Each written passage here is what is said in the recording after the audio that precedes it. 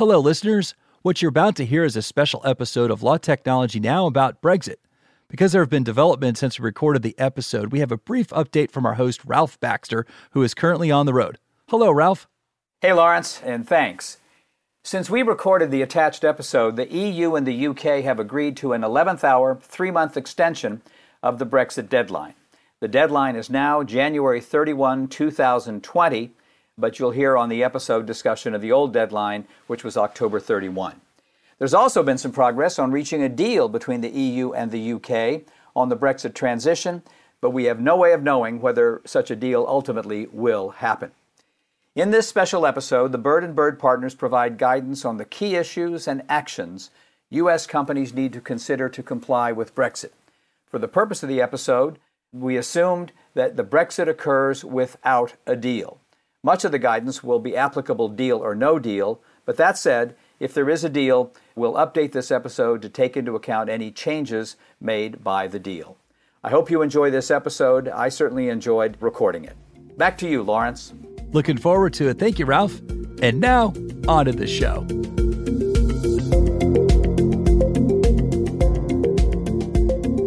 Welcome to a special episode of Law Technology Now. Today, we'll be focusing on Brexit and its implications for U.S. companies doing business in the United Kingdom. I'm Ralph Baxter, and I'll be your host for today's episode. You'll be hearing more from me on the Legal Talk Network going forward, because next month, I will join Dan Linna as co-host of Law Technology Now. But today, we have a special episode driven by the changes the imminent implementation of Brexit will bring. Before we get started, we want to thank our sponsor, HeadNote, helping law firms get paid 70% faster with their compliant e-payment and accounts receivables automation platform. Learn how to get paid quicker and more efficiently at headnote.com. All right, let's get started. Unless something happens, either an 11th hour deal between the EU and the UK or an extension of the deadline, Brexit will finally become a reality on October 31. And that's 17 days from the date on which we are recording this episode.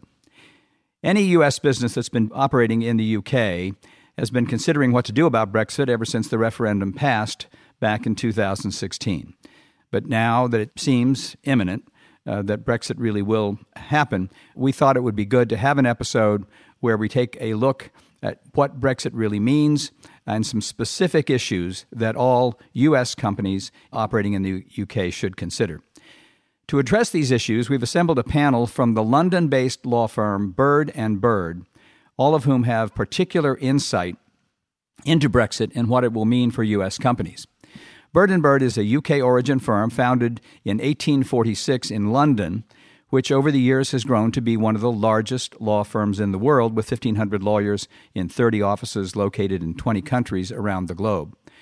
It was one of the first law firms to organize around the business sectors of its clients as opposed to the practices of the firm or other internal issues, and it's best known for its work in IP and the technology sector. A year ago, Bird & Bird opened a representative office in San Francisco to facilitate serving U.S.-based companies with their issues outside the United States. And I thought that made them an ideal set of guests to have on this episode to talk about Brexit. Today we're going to start by focusing on the basics of Brexit, what it means in general, and then we're going to drill down on 4 issues that are time-sensitive and particularly important for U.S. companies operating in the UK. So, to start with a general overview, I want to welcome Roger Bickerstaff, one of the leading technology lawyers in the United Kingdom and one of the partners responsible for Bird & Bird's new San Francisco office. Welcome to the show, Roger. Thank you very much, Ralph. And in the first place, I'll just say a little bit about what Brexit means in practice as a bit of an overview. And say in the first place, Brexit means, it's always worth making clear that Brexit means the withdrawal of the United Kingdom from the European Union. And just to be clear, when we're talking about the United Kingdom here, we're talking about England, Wales, Scotland, and Northern Ireland. We're not talking about the Republic of Ireland. The Republic of Ireland will be staying in the EU. So from a business perspective and a trade perspective, what that means is that the UK is leaving the single European market in people, in goods and services. And it's also going to be leaving the EU customs union. Well, that's a little bit debatable at the moment in the current political discussions. There's going to be two completely separate business territories of the UK and the EU. And then from the legal perspective, what that means is the UK is going to be leaving behind the fundamental jurisdiction of the European Court as being the Supreme Court of the UK. So some quite radical changes from a UK perspective. Right. So the fundamental change is literally profound in terms of the context and structure of law for the United Kingdom. So obviously the path has been long and politically complicated since the referendum passed 3.5 years ago. So can you bring our audience up to date on where we are in this process and what needs to be done for the UK to leave the EU? I can in very brief terms here, Ralph, because it's, as you say, it's been an incredibly complicated and tortuous process, politically very divisive in the country. And in 2016, as you say, the UK voted quite narrowly. In fact, 52% in favour of leaving to 48% wanting to remain. The process itself was kicked off by something called the Article 50 notice under the Treaty of the European Union. And that notice gave 2 years' notice of the departure from the EU, and that notice was given on March the 29th, 2017, i.e. about 9 months after the referendum itself. And that 2-year period has now been extended a couple of times, and the current leave date is now October the 31st of 2019, unless there is another extension, as you've said, Ralph. But the default position that we have now is that unless something happens to extend the notice period further, the default position is now to leave the European Union on October the 31st. This is politically a very fast-moving process. This podcast, as you said, Ralph, is recorded on October the 14th, so the situation could change by the time people are listening to this podcast. It's also worth saying that much of what we're discussing in this podcast relates to the no-deal Brexit situation, i.e. what happens if we leave without a deal. If there is a deal, it's quite likely that there'll be something called a transition period, and that will introduce a period of standstill. And in fact, in that case, then a lot of the issues will stand still through to the end of the transition period, and that will run probably through to the end of December 2020. You can see, Ralph, it's quite a complicated process. Right. So for our purposes today, we're going to talk about Brexit as if there will be no deal. And then, as you say, if there is, then the rules that apply will be the rules that emanate from the deal that is made. Now, one key issue, fundamental issue about this, if there is a no-deal Brexit, what happens to EU law in terms of its application after Brexit, after November 1st, in the UK? Well, that's a really interesting issue for us as lawyers. And in fact, one of the things which has been clarified in the UK Withdrawal Act is that all of EU law, which is directly effective currently, as we're members of the EU, will be implemented into UK law as a component of the Withdrawal Act as soon as we leave the EU. So that means that we're not going to have a huge gap in United Kingdom law. We're going to have all of EU law incorporated into UK law by means of that act. All right, so that's for our audience. This is an important fundamental idea, that there won't be a moment when suddenly the EU principles, EU rules go out of application, at least in the transition period. If there is no deal, EU law is incorporated into UK law, and then events will proceed as we go through the transition. All right, well, thank you very much, Roger, for that introduction. And now we're going to turn to specific issues, as I said earlier. And the first one we're going to talk, and by the way, on each of these issues, I'm going to ask our panelist to give us an overview of what the issue is, and then to share with us 2 or 3 specific recommendations for action for U.S. companies on these issues. We're going to start with a very fundamental issue, people.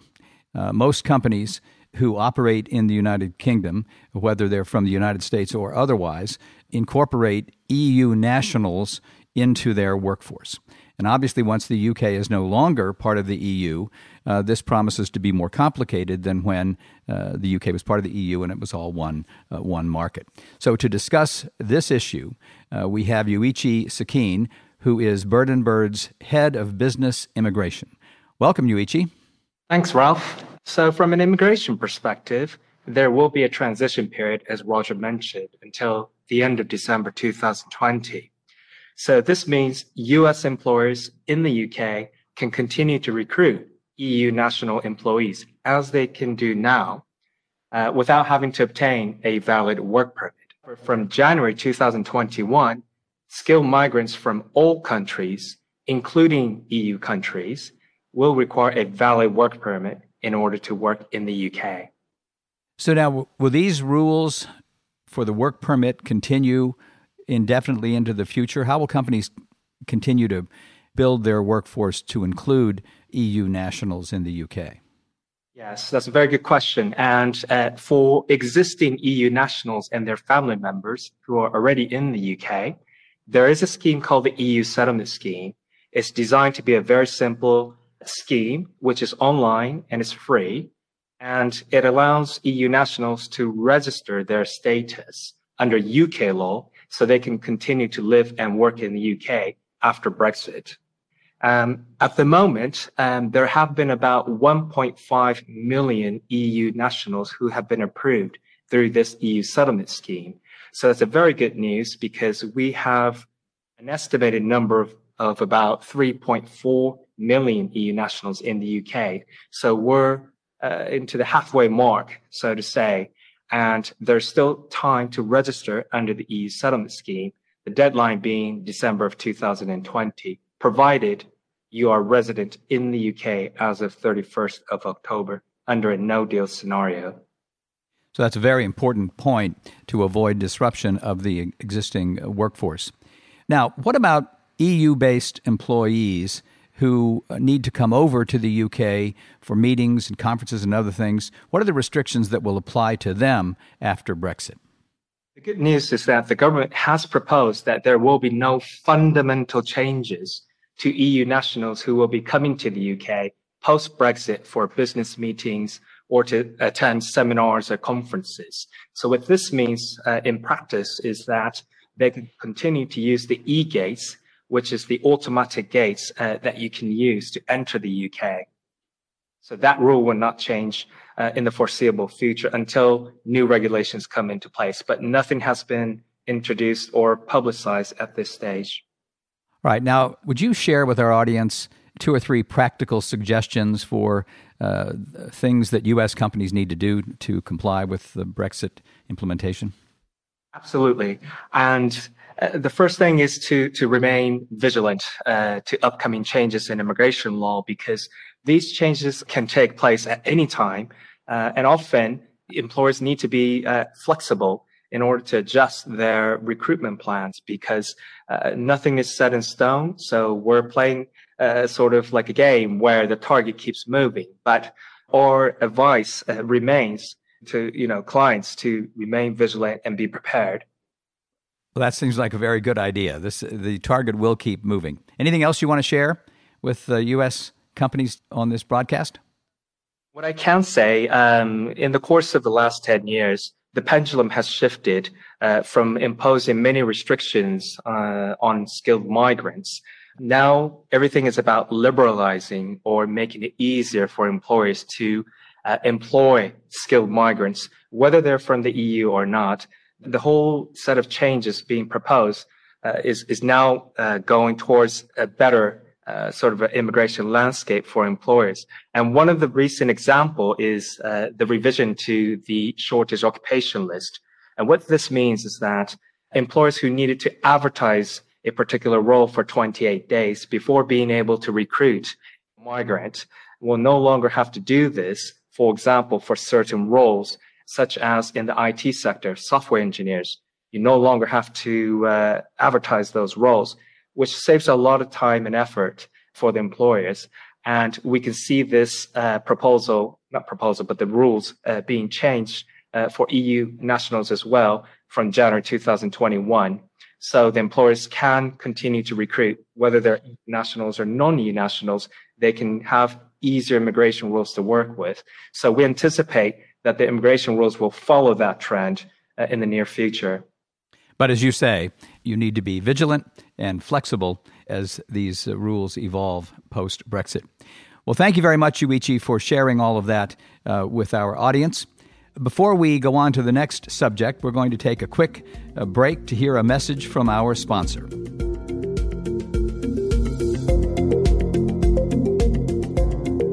Hey, law firms. Getting paid is fantastic, but dealing with accounts receivable is such a pain. What if there was a better way? Enter Headnote, an industry-leading compliant e-payments and AR automation system. Their unique blend of features cuts through the noise and helps you get paid 70% faster. Skip the paper checks, spreadsheets, and awkward calls due to overdue clients. Get paid faster with less effort. Visit headnote.com for more information. And welcome back to Law Technology Now. We're continuing our discussion with Bird & Bird about Brexit and its implications for U.S. companies operating in the UK. The next issue we're going to address is privacy. Privacy obviously is an issue of increasing concern around the world, and to help us understand what the changes Brexit will mean is the legal director in Bird & Bird's privacy and data protection practice in London, Liz Upton. Welcome to the show, Liz. Hi, thanks, Ralph. So, Roger's introduction shared with us that EU law was going to be incorporated into UK law upon the implementation of Brexit. So how will Brexit affect the privacy landscape, privacy law landscape in the UK? Well, yes, you are correct, and Roger's explanation was correct. In practice, if you have UK companies, they're going to continue to be subject to the same data protection rules. So the provisions of the main European data protection law, the GDPR, will be incorporated directly into UK law, and it's going to sit alongside the existing UK Data Protection Act 2018 and will become known as the UK GDPR. However, that's not the end of the story. The EU version of the GDPR, the regulation, is going to continue as well to apply directly to UK organisations to the extent that any of their processing activities are caught by the very wide extraterritorial provisions that are set out in GDPR. So if they are offering goods and services to individuals in the EU, or they're monitoring individuals in the EU, they will also be caught by the EU GDPR alongside the UK GDPR. And the other point to note, there's another set of rules known as the e-privacy rules. And these are the rules that apply to marketing, cookies, and certain electronic communications. And again, these will carry on after Brexit as well. So I'm following what these issues as you describe them. So what does it mean? What steps do the companies need to take to legitimately transfer personal data between EU and UK? Well, I think it's worth saying that in practice, the rules are going to stay the same, but there is still this data transfer issue, as you've mentioned. And the reason for that is because whilst GDPR itself allows EU member states to transfer data freely amongst themselves, what it does do is it places restrictions on data transfers out of the EU to those countries which are not recognised as offering adequate protection for such data. Now, adequacy is the term that's given to those countries that have data protection measures that are deemed to be essentially equivalent to EU standards. And once the UK leaves the EU, it's obviously no longer part of the member states. It's going to be considered to be one of these third countries for data transfer purposes. And it's only at that point, once it's left, that any kind of assessment of its adequacy status can start to be considered. Now, whilst the European Commission has granted adequacy to a limited number of countries so far, I think Japan being the latest one, it's by no means guaranteed that the UK would achieve this adequacy status, notwithstanding the fact that it's implementing GDPR into its own laws. And in fact, the Commission has made it very clear that it's not prioritising, nor is it fast-tracking the UK's adequacy status. So it's not going to happen before the end of October, nor is this going to happen at any time soon. And so what this means is that if you've got EU organisations that are transferring to the UK, you're going to need to put other safeguards in place. And typically what that means is that you're going to need to put in place something called standard contractual clauses. And these are clauses that have been approved by the Commission. And there are different sets depending on whether you're transferring to a UK organisation that's acting as a controller or as a processor of that data. It's a bit simpler if you've got data transfers going from the UK back to Europe, because the UK government has stated that these will not be restricted and data can continue to flow freely that way. Okay, so this is, as Yuichi said about the first issue, this is one that companies are going to need to be vigilant about. So one other question. What about transfer of personal data from the UK to the US? Is that going to be affected by Brexit? Yes. So data transfers from the UK to countries outside of the EU, like the US, will also need to have safeguards in place. Now, you may already have those in place because whilst the UK was part of the EU, you would still need restrictions in place for those transfers to the US. What the UK government has confirmed is that there will be transitional provisions in place which will recognise of those, countries which are considered to be adequate from a European perspective. They will continue to recognise standard contractual clauses that have already been put in place under the European regime, which cover the UK entity, and also binding corporate rules. One thing that organisations may need to think about if they are Privacy Shield certified, which again is another safeguard that currently allows transfers from the UK or from Europe to the US, is that those organisations with those certifications will need to make some slight tweaks to their public commitments to recognise the fact that they will be accepting data from the UK. And there are some frequently asked questions on the Privacy Shield website covering that point and telling people what they need to do there. All right. Well, you've been very specific and clear about what companies need to do. Do you have any other additional practical suggestions for our audience? No, I think it was probably just recapping some of the things I was saying, really. I mean, I think what's really important is to understand what data is flowing within your business, particularly from the EU to the UK, and probably also from the UK to the US. You probably should have done some of that anyway as part of your general GDPR compliance project. But I think it's worth going back and revisiting that, particularly the EU to the UK point of view. And then you will need to either put in place some new standard contractual clauses, or you will need to update your existing intragroup data transfer agreements. And to do that, you will need to really understand what type of data is being transferred, who is it about, what are the purposes of the processing, to make sure you can fill out all the relevant kind of appendices to those standard contractual clauses. You may also need to update some of the language in your privacy policies or privacy notices online, where you talk about what data is being transferred outside of Europe. You will need to make sure that you've mentioned the UK there as a third country. And then I think the last point was really just the Privacy Shield certification point. If that applies to your organization, do go online to the Privacy Shield website and check what amendments you need to make to your statements to make sure you can carry on accepting data from the UK going forward. Well, thank you, Liz. Those were very valuable and practical suggestions for our audience, especially those who have operations in the United Kingdom. And now we're going to turn to what is among the most fundamental implications of Brexit: trade. Once Brexit occurs, the UK and the EU will lose the benefit of trading within one market and will experience the burdens and complications of doing business across national borders. That's going to be a very fundamental change from the experience that UK businesses and others based in the UK have had during the EU.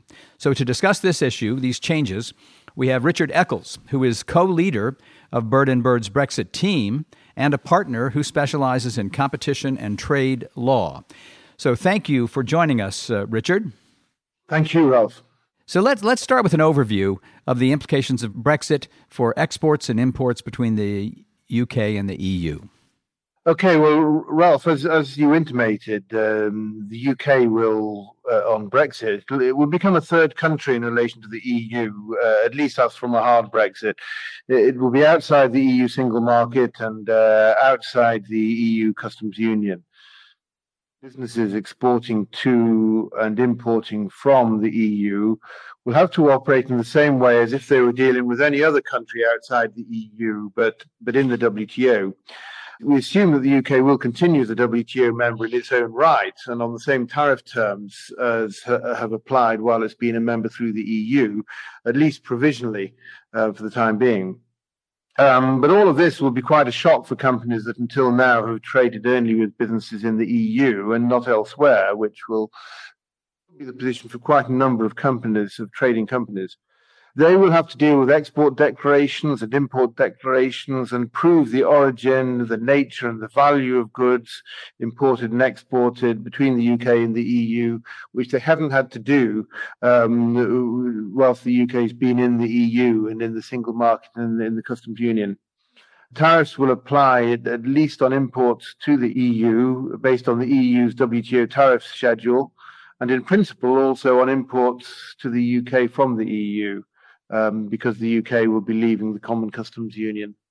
And as a result of this, there'll be a risk of a double tariff charge if an international company uses the UK as a distribution hub for supplies to Europe, with tariffs arising on entry to the UK and on onward supply into the EU. Companies may need to revise their supply chains to deal with this. Also, there's a VAT aspect. The UK will be outside the EU VAT system, and what this will mean is that UK exporters may need to register for VAT in each EU member state to which they export, instead of being able to rely on their home state VAT registration in the UK as at present. And in principle, traders importing into the UK will have to account for VAT on importation rather than on subsequent sale, which whereas they've been able to defer it whilst the UK has been in the EU system. So there's quite a lot for trading companies to think about. Right. There's a lot to think about. And of course, it's a transition that's important because you've been in this situation created by the EU. You were all one market, and now you've got to unravel and avoid, as you say, implications such as a double tariff prospect that come from moving from one system to another. And we only can scratch the surface here in this podcast. So what is the UK government doing? What do you expect them to do to make things easier or more workable for traders after Brexit? Well, that's a good question. And it's doing one quite big thing it's doing is that it has introduced what's called a temporary tariff regime, whereby tariffs on all imports into the UK from the WTO, not just the EU, will be reduced to zero for approximately 88% of products for a 12-month period. But more generally, the government has adopted various initiatives with the aim of keeping traffic flowing through ports. The government has introduced what's called a transitional simplified procedure, whereby traders can register to obtain more streamlined customs processing, avoiding having to make a full customs declaration in advance, and enabling duty payments to be deferred using a duty deferral account to allow monthly direct debit payments, making life easier. But for this, companies will need to register for what's called an EORI number. That's an Economic Operator Registration and Identification Number. But having one of these numbers will also enable other customs simplification procedures to be used. For example, storing goods in authorized customs warehousing, for example, where goods are to be exported onwards, and also temporary storage under customs supervision, both of which avoid the double tariff charge that we've mentioned, by ensuring that duties are only actually payable when the products are put into free circulation. Another thing that companies can take advantage of is the Common Transit Convention procedure by obtaining authorized consignor and authorized consignee status. This enables customs procedures to be started and ended more smoothly at a trader's premises or at an approved customs facility. Traders will need to provide a guarantee for this, a comprehensive guarantee for all consignments or an individual guarantee for a single movement. And there are others I could talk about, but those I think are the main ones to give you a flavour of what the government's doing to try and ensure that as far as possible the goods keep flowing through the ports. Right. That's very helpful. And as you say, there's much more detail here, many more issues, but that's a good window into what the government is expected to do to facilitate the transition. So let's talk about tariffs just a bit more. To what extent will tariffs vary once the UK is no longer a member of the EU? And in particular, what's the impact on the technology industry? Well, the UK will be outside the EU Common Customs Union. That's from Brexit. So imports and exports between the UK and the EU 27, as we say, that means the continuing 27 EU member states will no longer be tariff-free as they have been whilst the UK has been in the EU. But they'll be subject to tariffs at the applicable WTO rates. At least we assume it'll be the WTO rates that apply. This will make, obviously, UK-originating products more expensive in the EU 27. As regards imports from the EU 27 to the UK, well, I've already mentioned the government's temporary tariff regime, which will result in zero import tariffs from the WTO countries, including EU countries, for 12 months. But there'll be a government consultation on tariff arrangements after that. But in the meantime, this will avoid new tariff costs for most EU imports and will indeed reduce tariffs for imports from other WTO countries. But on the other hand, there'll be the risk of making domestic products in the UK less price competitive against the EU competition. As regards, you asked about the impact on technology companies, the tech industry. Well, we advise tech companies regarding their supply chains and preparing for Brexit. For example, in relation to telecommunications equipment and other high-tech equipment to be installed in customers' premises, for example.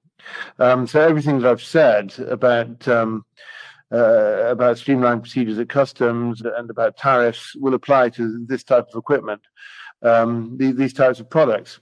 Where there's a difference for technology companies is, for example, where software is concerned. But if software is licensed internationally, this would not involve the supply of goods unless the software is put into physical form, like put on a disk or something. Where it is merely licensed, that's an intellectual property transaction, not a goods supply transaction. So there'll be no tariffs. And where software is provided as a service, again, without a physical supply, then again, there'll be no tariff barriers. But depending on the circumstances, companies might need to check for any non-tariff barriers at a national level. That's very helpful, Richard. So just to sum up this part, do you have a recommendation or two for U.S. companies doing business in the UK when it comes to these trade questions? Yeah, there are a few things that I think I can say with reference to international suppliers, including U.S. companies. I mean, first, they should review their supply chains across Europe so as to avoid the double tariff risk of products entering the UK for re-export to the EU 27. And if products are imported into the UK for re-export to the EU 27 or are converted to a finished product in the UK for onward export to the EU, proof of origin as well as of the nature and value of the goods will be needed on entry into the EU after Brexit. So a US company may need to check that it can provide these declarations that it might not have had to do, at least not for EU purposes, if it's been all its EU exports through the UK up until now, for example. Companies should possibly plan stock levels for the UK and for the EU 27 separately. And the companies should plan for the fact that EU technical standards bodies will not be able to certify products for the EU after Brexit. And persons established in the UK to hold regulatory responsibility will no longer fulfill EU product localization criteria, and vice versa. Someone doing that in the EU 27 won't fulfill the UK criteria post-Brexit, and so on. So businesses need to ensure the appropriate products are channeled with the relevant controls into the UK or the EU, and that such regulatory requirements are fulfilled in the UK or the EU separately, respectively. Finally, I would say companies may want to build stocks of products in the UK to avoid problems of administrative delays at ports. Many companies have already done this, especially before the originally planned Brexit date of the 29th March of 2019. But as of today, there may still be time to implement these stock changes for the currently expected Brexit date. Well, thank you very much, Richard. That was very helpful, and it does demonstrate just how central these trade issues are to Brexit and to the challenge that transition will impose on people doing business in the United Kingdom. Thank you so much. And now we're going to finally bring back Roger Bickerstaff to talk about changes in the export control regime with a particular focus on software exports. So welcome back, Roger, and let's start with this issue. Why is this an important separate question under Brexit? Well, this is a particularly important issue for tech companies that are doing business in Europe. So US tech companies that are either licensing software or getting involved in things like SaaS services, cloud services, on a pan-European basis, then they need to be thinking about the consequences of the export control in relation to software on a post-Brexit scenario. And the situation we've got at the moment is that at the moment, all of the EU is a single territory for export control purposes. And under the export control rules, there's controls relating to equipment, goods, and which could have a potential military purpose. I think there's similar legislation in the States. And the way that that's been implemented in the States and in Europe, in Europe it's under something called the dual use regulations, is that encryption protocols, and these days not particularly sophisticated encryption protocols, are covered by those export control regulations. And as I say, after Brexit, there's going to be two separate territories, the UK and the rest of the EU, the 27 EU countries. And so people are going to need to think about the control of exports between the UK and the EU and the EU and the UK. It's going to become a much more complicated territory post-Brexit. Right. Much more complicated. A subject that already is fundamentally complicated and very sensitive for all the obvious reasons becomes more complicated now that the UK and the EU will be separate jurisdictions. So what do U.S. companies doing business in the UK need to do as a practical matter in light of these impending changes? Well, the good news is that although the underlying law is really quite complicated here, in practice, what US companies need to do is actually quite straightforward, because both the EU and the UK governments have said that they will authorize the export of controlled items to each other through general authorizations, general licenses, which will be freely available to all exporters. But of course, in order to take advantage of those general licenses, exporters do need to register with the relevant authorities in each jurisdiction in the UK and the EU in order to obtain the benefit of the general licenses. All right. So anything else, Roger, that you suggest that U.S. technology companies doing business in the UK be considering doing now? Well, in this area, what they need to be doing is to be looking at their software. As I say, it's not just software which is, exported on, a hard copy basis. It covers electronic downloads. It covers the provision of cloud services on a cross-border basis. And they need to check out whether that software includes encryption protocols which are covered by the export controls. And once they've done that, they need to be mindful that actually the European rules are a little bit stricter than their European equivalent, in that in Europe we don't have quite the same exclusions for consumer software that you have in the States. And if they are covered, then those US companies will need to register with the UK authorities for exports from the UK to the EU, and they'll need to notify the relevant authorities in the EU country for exports from the EU to the UK. Once they've registered, of course, it does bring in administrative overheads, and they will be audited by the relevant authorities. So they need to prepare for those audit inspection.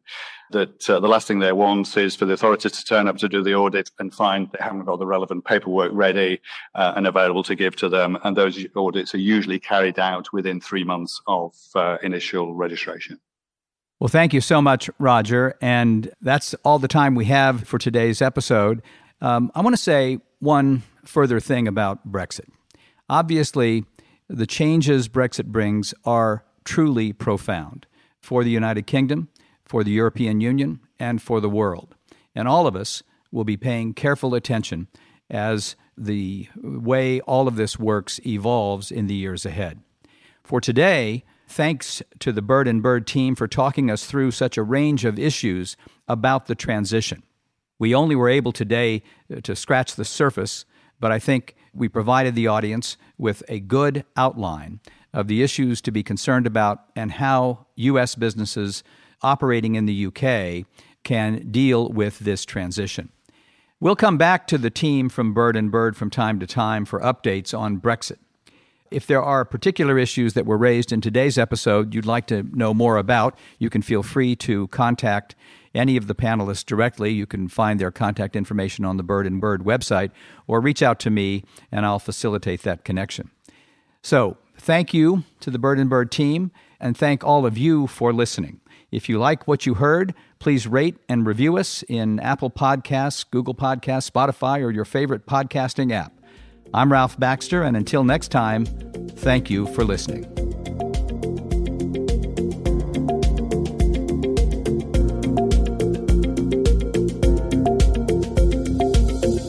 If you'd like more information about what you've heard today, please visit LegalTalkNetwork.com. Subscribe via iTunes and RSS. Find us on Twitter and Facebook, or download our free Legal Talk Network app in Google Play and iTunes. The views expressed by the participants of this program are their own and do not represent the views of, nor are they endorsed by, Legal Talk Network, its officers, directors, employees, agents, representatives, shareholders, and subsidiaries. None of the content should be considered legal advice. As always, consult a lawyer.